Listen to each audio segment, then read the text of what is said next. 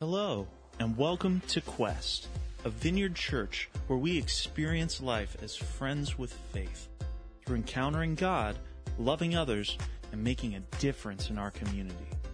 If you're new, there will be information at the end of this podcast where you can plug into Quest in person or online. Now let's dive into this week's teaching.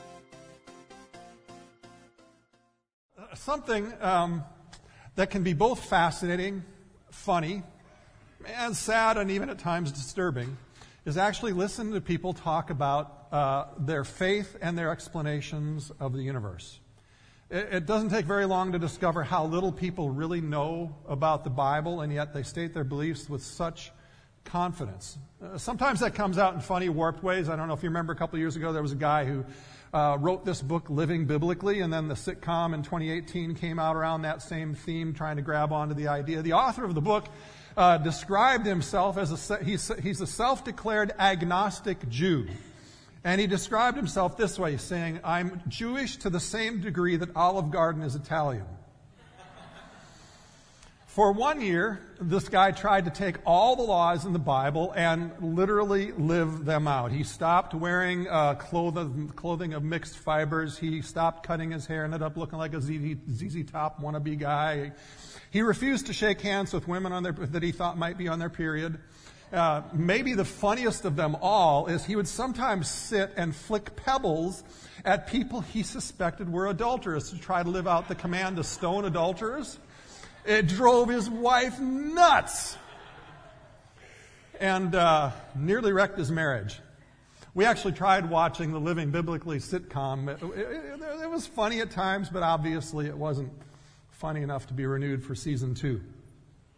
The Bible, unknowingly to many, is one of the most quoted books in all of history. In fact, I'd submit to you that rarely a week goes by that you or a friend don't quote a phrase from the Bible, a famous phrase from the Bible for yourself. And here's kind of a list of just a few of the famous phrases. You can jump on down. You got the blind leading the blind. You've got the whole idea of the scapegoat that comes from the Bible, the extra mile.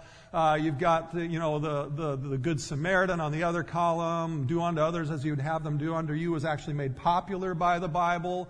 You reap what you sowed. Do not judge lest you be judged. One of the most favorite quotes of everybody in America today. And we may say these phrases, but we often don't actually know that they're from the Bible. And if we do know that they're from the Bible, most people who quote them don't actually know what the Bible actually teaches about them.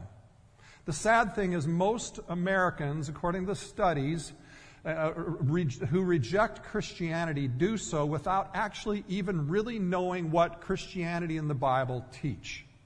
Rejecting Christianity on what they think they know is kind of like my kids when they're younger saying, "I don't like pizza," but they'd never tried pizza. Now it's one of their favorites when we finally got them to try it.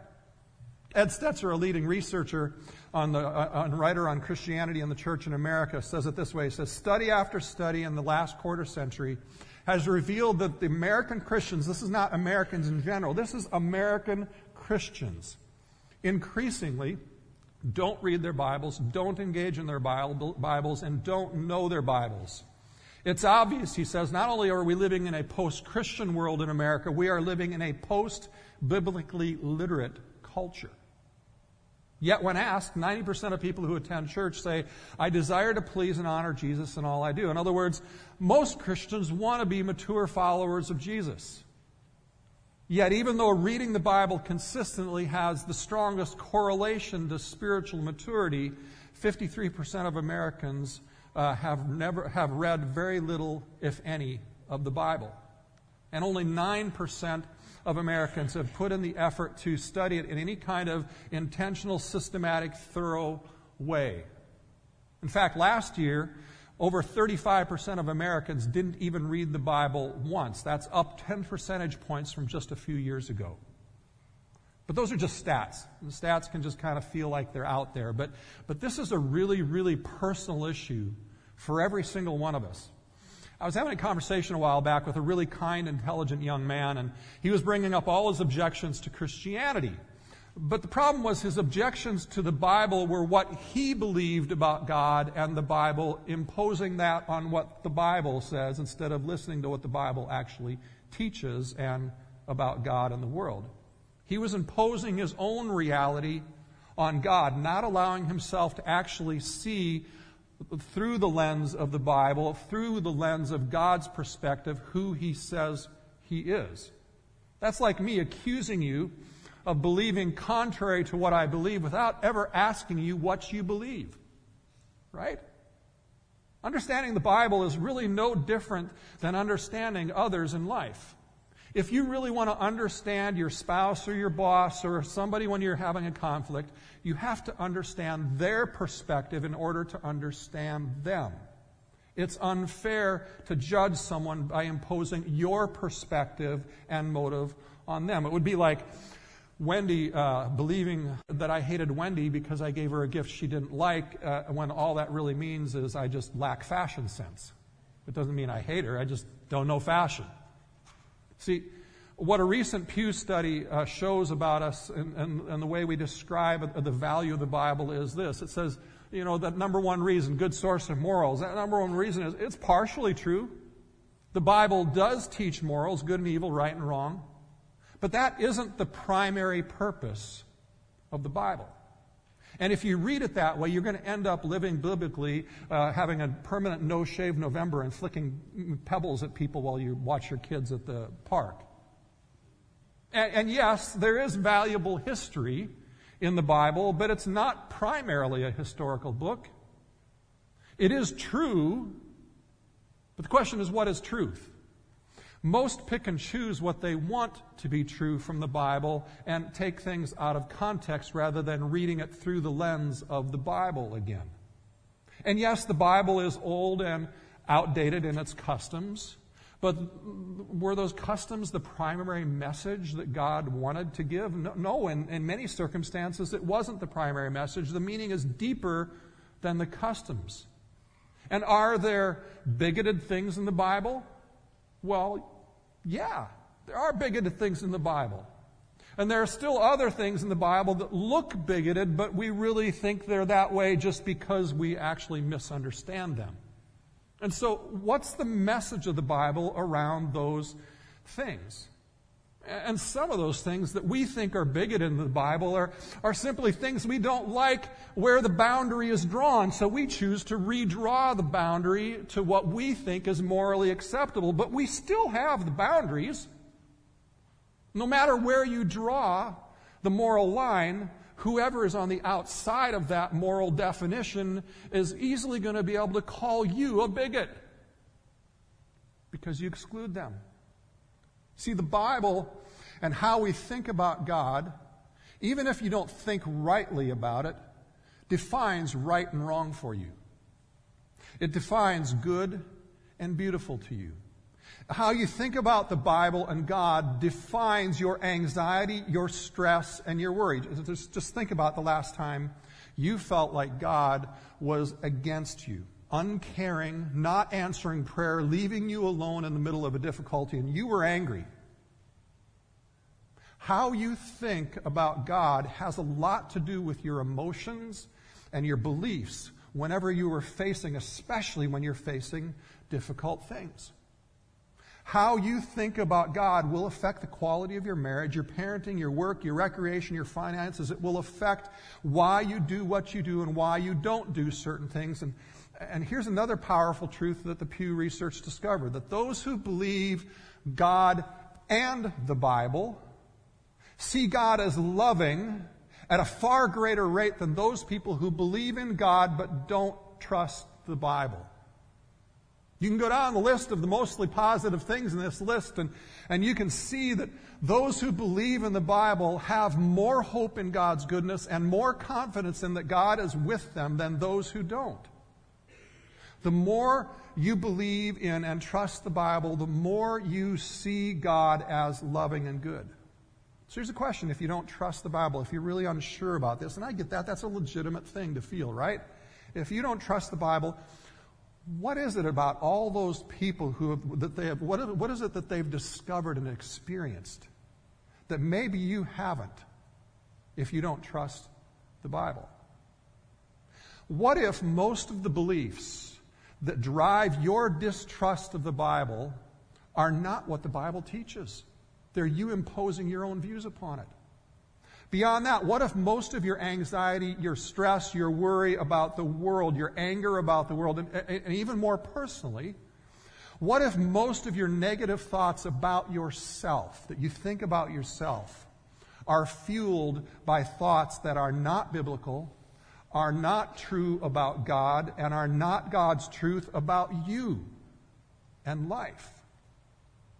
See, if Jesus is possibly God, and as loving and as good as the people who know God's Word best say He really is, and as we said on Christmas, if that God is so intent to come close to us, to know us in Jesus, that He would come as a baby, then what are you willing to do to get to know Him?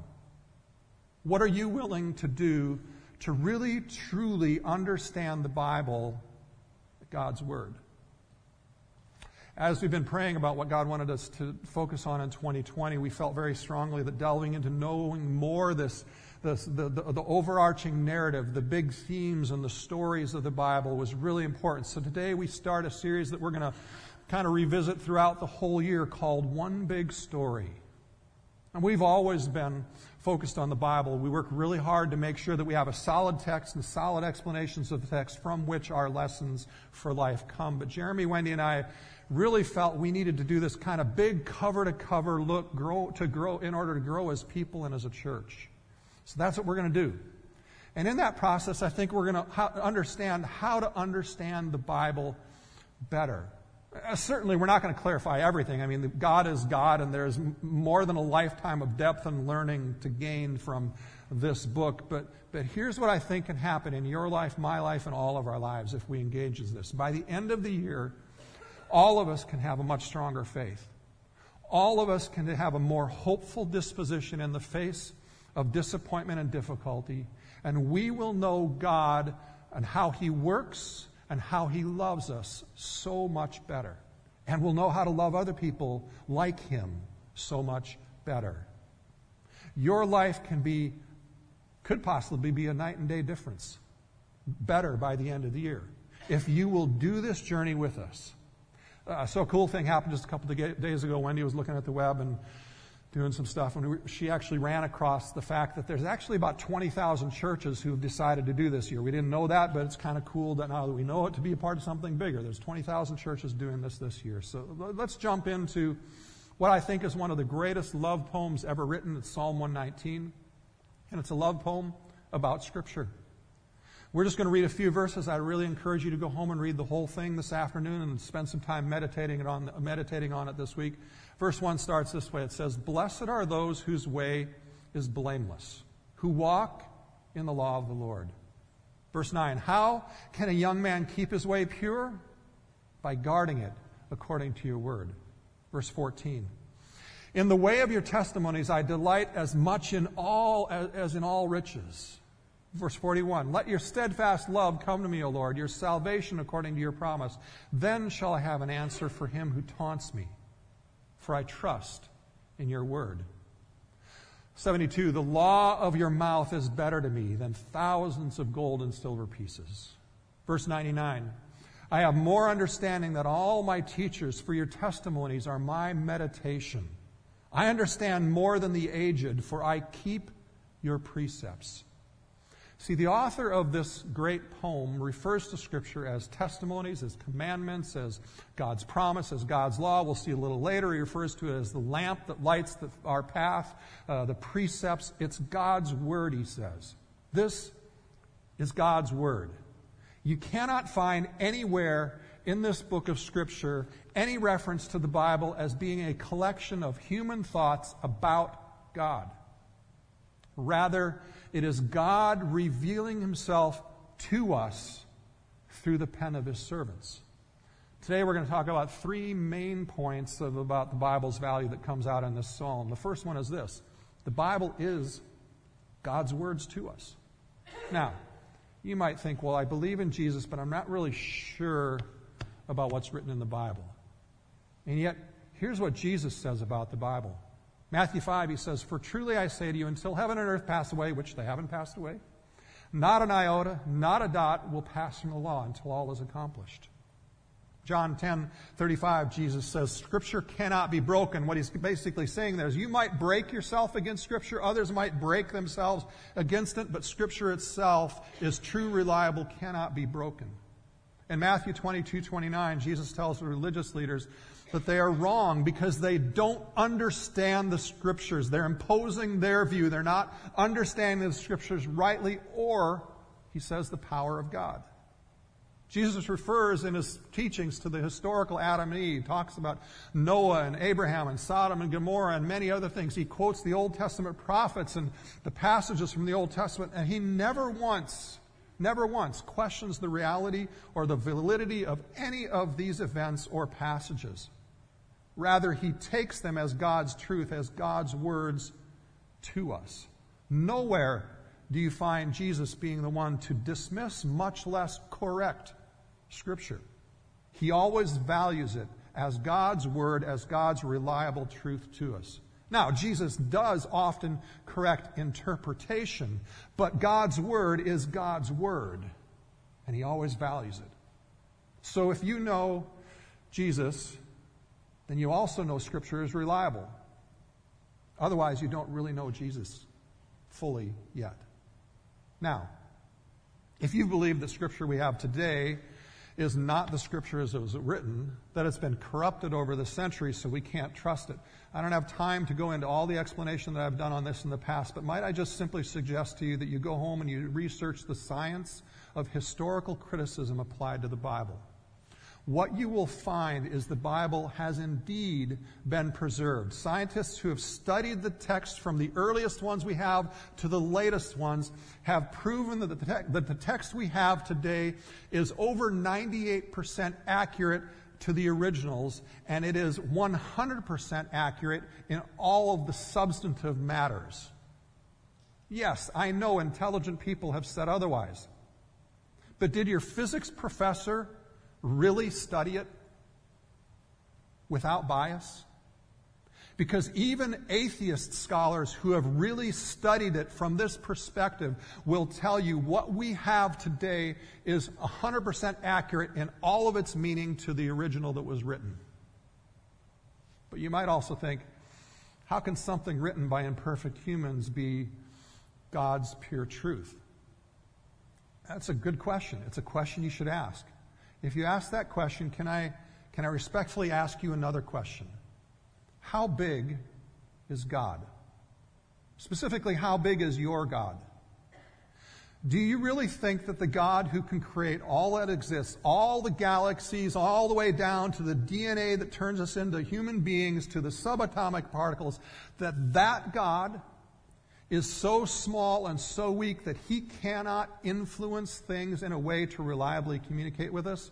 I mean, here's the deal. Our thinking becomes kind of duplicitous on this, because when things are going really bad in our life, we often blame God and say, God's causing this to happen. But when it comes to this, we don't believe that he can cause that to happen. Isn't that kind of funny, the way we argue sometimes? If your God can't ensure accurate communication through Scripture, then your God is actually rather small, don't you think? Certainly, if God is the creator of all, and as the Bible and Christianity teach, then his word is much bigger than us. It is deeper, more intelligent than us, and we can take a lifetime learning it and still not know it all. And yes, you can have some of it be really hard to understand, and it is still reliable at the same time. We just need to learn to interpret it rightly and understand it rightly. The psalmist says, "Forever, O Lord, your word is firmly fixed in the heavens." See, God's word is true and reliable. It's something that comes from God, not from humans trying to describe God. It is, as Paul writes, God-inspired, God-breathed. If the Bible is reliably communicated truth to us, then it is the most important thing for us to know in order to know God and to follow God. It's the most important thing for us to know if we want a happy marriage, a great family, if we want to be successful and find meaning in work. If we want it's the most important thing to define healthy to us. The Bible is the most important wisdom on the planet. If it isn't God's Word, then read it however you want and take what you want and throw out what you want. But if you're here and you say, I don't really know which it is it really truly God's Word? I don't think my explanation is going to convince anybody who wasn't convinced before they came in. But if I'm not sure if it is or if it's just human words, then I would encourage you to be a part of this series every week, in person or at least on Facebook, and read the Bible, study the Bible, meditate on it, and do it and see for yourself. If you do that, this could be the most exciting year of your life. I mean, how many of you remember the first time God came alive to you through reading the Bible? If you've never had that wonderful experience, then immerse yourself in the Bible and see how God becomes real to you. If it's God's Word, then the Bible both demands something of all of us, and it also promises a whole lot to all of us. What's the price that you're willing to pay to know the greatest truth, the greatest being in the universe? But it's more than truth.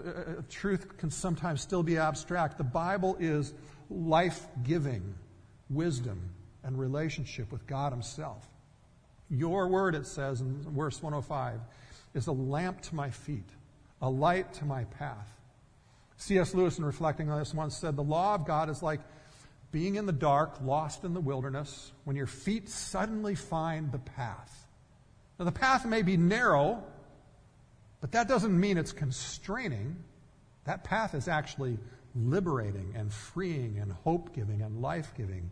You know the way to go to arrive at your destination safely. The going is much safer than hoofing it through the brambles and the poison ivy and hoping as you climb the mountain you don't fall off a cliff you can't see in the dark or get stuck in a dead end. The psalmist goes on in 109, it says, I hold my life in my hand continually. Yeah, we get to direct our lives. We get to hold our lives. But he says, but I do not forget your law. Law is one of those terms that's not really inviting to us. But God's law is life-giving. Why? Because God's commands lead us to true abundant life and warn us of the dangers along the way. It gives us healthy direction. Verse 111, your testimonies are my heritage forever. They are the joy of my heart. Doesn't that sound life-giving, the joy of your heart? In the New Testament, one of the words used for law is a word it's actually a picture word. It's plumb line or a straight edge. It's something used in construction. It shows us the way. It helps us build something of quality, something that fits together, something that works, something that is beautiful in our lives. When we think of God's Word as life-giving and authoritative in our lives, it makes complete sense to us just from a pure logic standpoint. I mean, our Creator would know what brings the greatest fulfillment and greatest joy in life for us. He knows us better than we know ourselves. But for most, we don't like the idea of someone, God or otherwise, dictating to us what we should and shouldn't do. We would rather follow our own desires, in spite of the fact that I think every single one of us in this room knows that our desires are not always right and good. I don't know of a day or an hour in life where my desires haven't screamed, have some ice cream. If you add apple pie and pumpkin pie, it screams even louder at me. And I know if I had not paid attention to those desires so much, I'd be 20 to 30 pounds lighter than I am today and healthier than I am.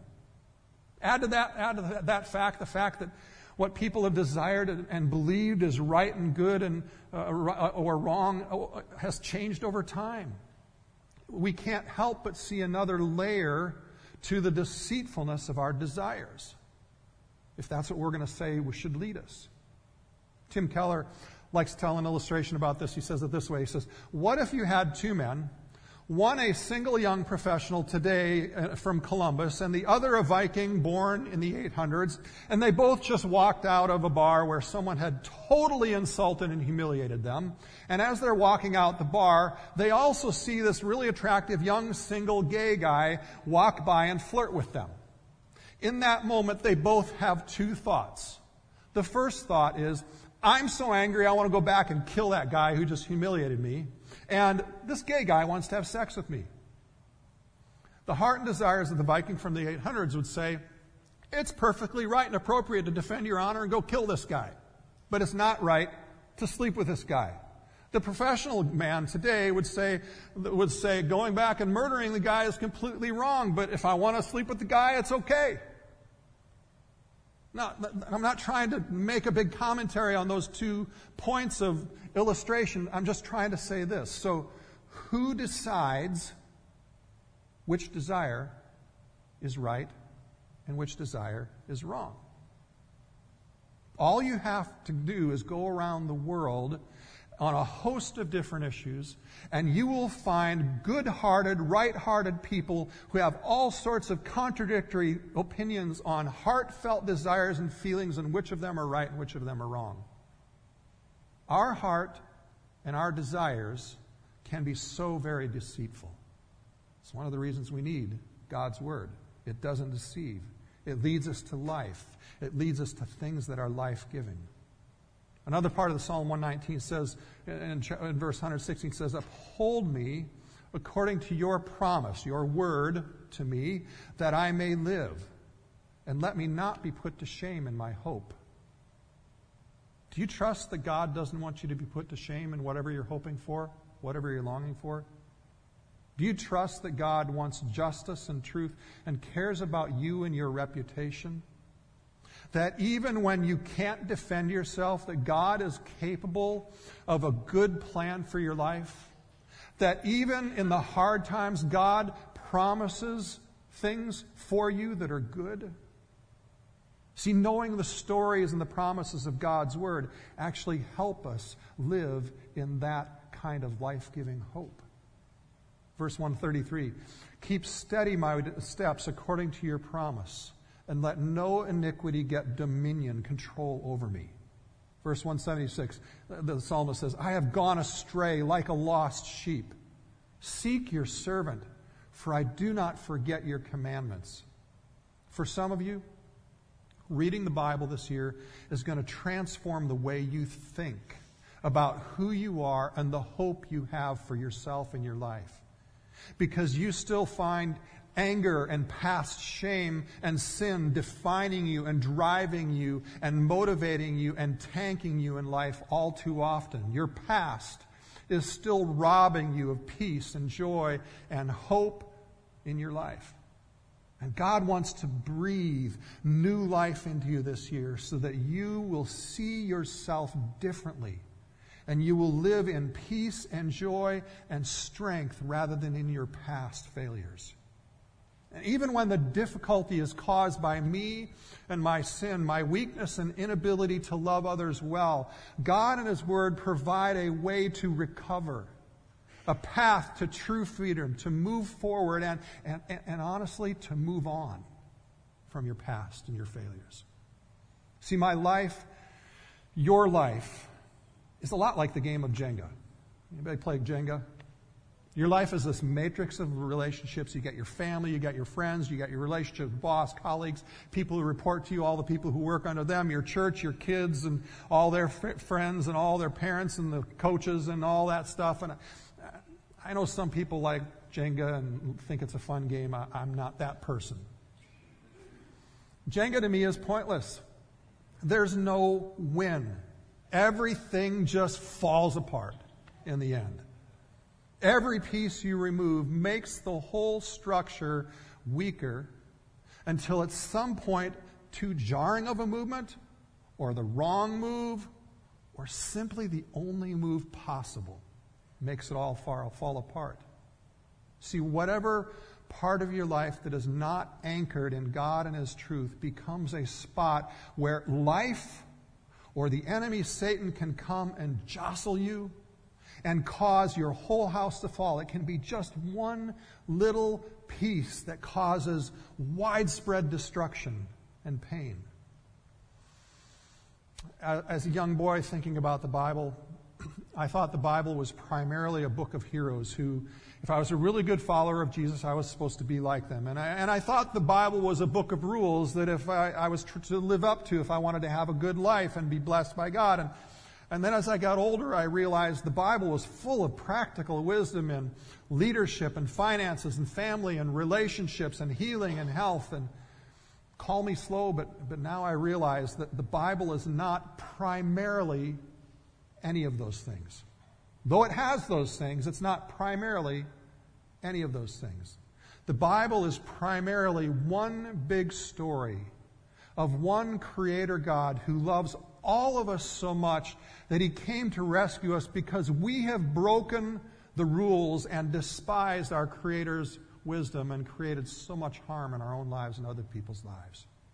It is one big, captivating story, so big that when we finally learn it, we actually find our place in the story and life starts to make sense.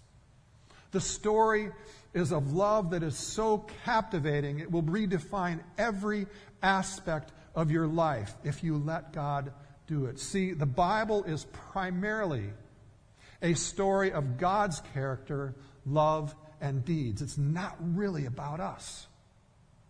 The Bible is not primarily about you and me and moral development.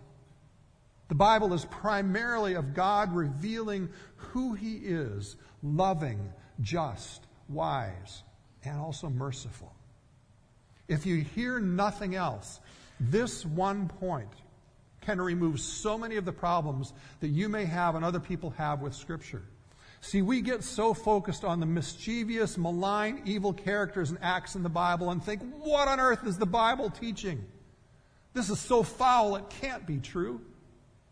Instead, we should primarily be focused on God and who He is to those people that we're reading about in that time, even in their sin. And therefore, we learn who He is to us, even in our sin. See, each character in the Bible, excluding Jesus, even the ones who are hailed as heroes of the faith, are not pure role models for us. There are things to emulate in their lives and many things to stay far away from. David teaches us a lot about repentance and forgiveness and restoration and trusting and obeying God when things don't make sense. But even if you move to Utah, you better not emulate him in 7 wives and 100 concubines. And there's a whole lot of other things you shouldn't emulate him on either in his misdeeds. See, what we are to see in these moments in the Bible is how you and I can be like each one of these characters. And in all of their good and evil combined that we see, and then see who God is to them, and therefore we begin to see who God is to us as well. See, we humans have one major foible when it comes to God and justice and mercy. When it's us who have sinned, we want mercy for ourselves. But when it's others who have done really bad stuff, especially if they've done it to us, we want justice for them. So read the Bible, identifying yourself with those sinners you're reading about in the Bible. How you could be just like them. And then you're going to experience and you're going to see how amazing God really is in His love for you. See, the one big story the Bible tells is of a God who is both just and merciful. He is merciful and sacrificially loving in ways that we would never be if we were in His role. And yet He is also just, and His ways are true. And violating His ways naturally brings pain and difficulty to our lives as we violate the created order. God's laws and mercy are like guardrails on the freeway, meant to save us from greater harm if an accident happens. But if we routinely push up against those boundaries and those guardrails, we will regularly scratch and dent and total our lives, and even Allstate's not going to insure you on that one.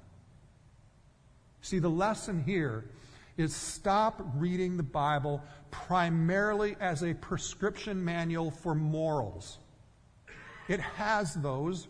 We can glean those truths from it. But start primarily reading the Bible as God's story of lovingly pursuing you and I and wanting to know you and I. So that leaves us with an obvious question. What level of importance does the Bible have in your life? I want to invite you to make 2020 about reading the Bible and meditating on the Bible and let it become a part of you. Now, the best way to illustrate meditation is for me to take you back to a farm illustration, not the level 10 gross story I told you about a little over a year ago. This is just a level 4 gross farm story for you today, okay? Meditation is like a cow chewing its cud. They ingest the grass, they chew it up slowly and swallow it, and then they barf it up, regurgitate it, and slowly chew it more, and they swallow, and they rinse and repeat that cycle until they've squeezed every last ounce of nutrition out of that blade of grass. That's how the life of the Bible gets into you and I in our lives. You think on it. You chew on it slowly. You bring it up over and over again into your thinking, your thoughts, and you observe life around you in light of what you are chewing on. And you let God show you how truth works in you and in your relationships and in every area of your life by just bringing it up constantly and chewing on it. Read it, meditate it, and do it. See, the most amazing thing about Mary that we highlighted at Christmas was the angel came to her and gave her God's word, that telling her something that she couldn't possibly understand. The angel said, you're going to become pregnant by God without ever having sex with a man. And she asked about it. The angel still explained it. There's no way she could have comprehended fully what that meant. And yet, in the end, she also said, all right, let's do this thing, God. Be unto me as your word is said. See, if God's word is life to us, we don't actually experience and know that life without living it out, without doing it. Are you willing to live biblically? Not in the satirical, pebble-throwing, but saying, God, I may not understand this, but be it unto me as your word has said. Let's do this thing, God. Let's walk this out. See, the best way to really grow in knowing what God has said is to study and meditate on what He has said to us in His words that He's given us in the Bible. So that you one day can say, God, I have stored up, like the psalmist, I've stored up your word in my heart that I may not sin against you, that I might live in a right and good and healthy way. And then even in your weakness and failure and sin, like we read earlier in 176, I have gone astray. We're all going to go astray. I'm a lost sheep.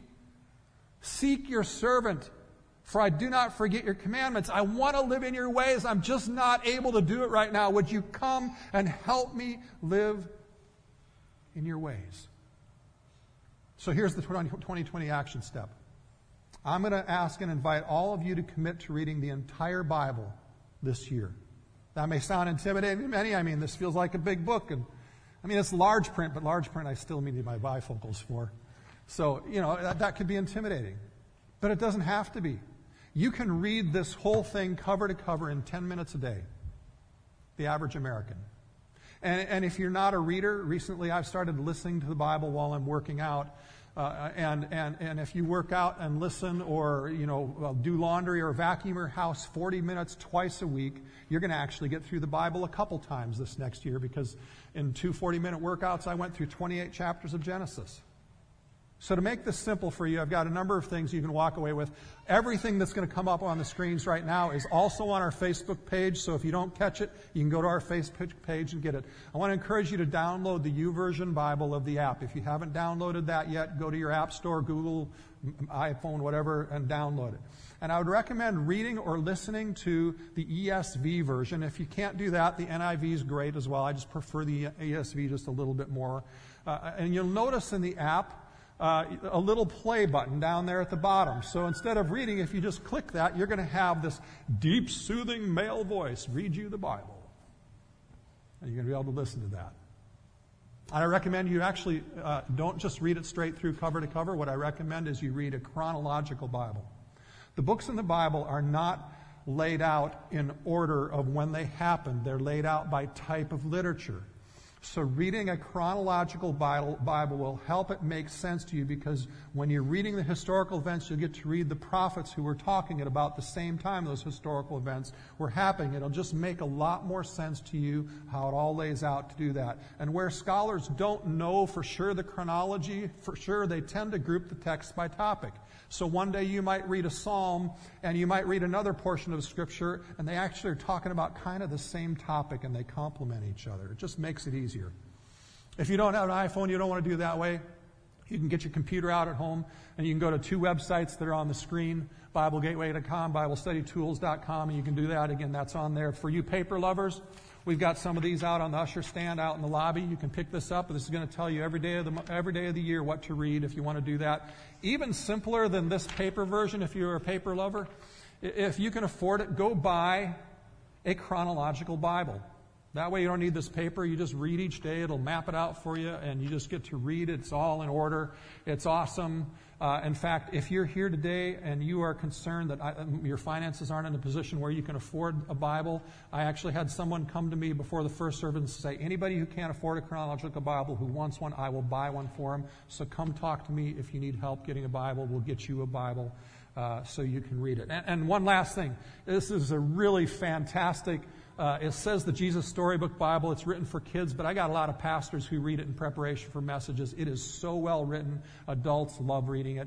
And I would recommend, especially for you families, get this book. Read one story a night at the dinner table or right before bed, and you will get through the whole Bible, and you will get an amazing picture of the whole Bible doing that. It's really an awesome resource. Again, the link to buy that as well is on our Facebook page. And we're going to initially, throughout this year, we're going to be posting on our Facebook page different things that will help you, different aids that will help you learn to understand and, most importantly, meet God as you study the Bible. In fact, men, one of the things you guys told me this last year that you really wanted to address in our men's breakfast this year was exactly this. How do I make my devotional times meaningful and alive?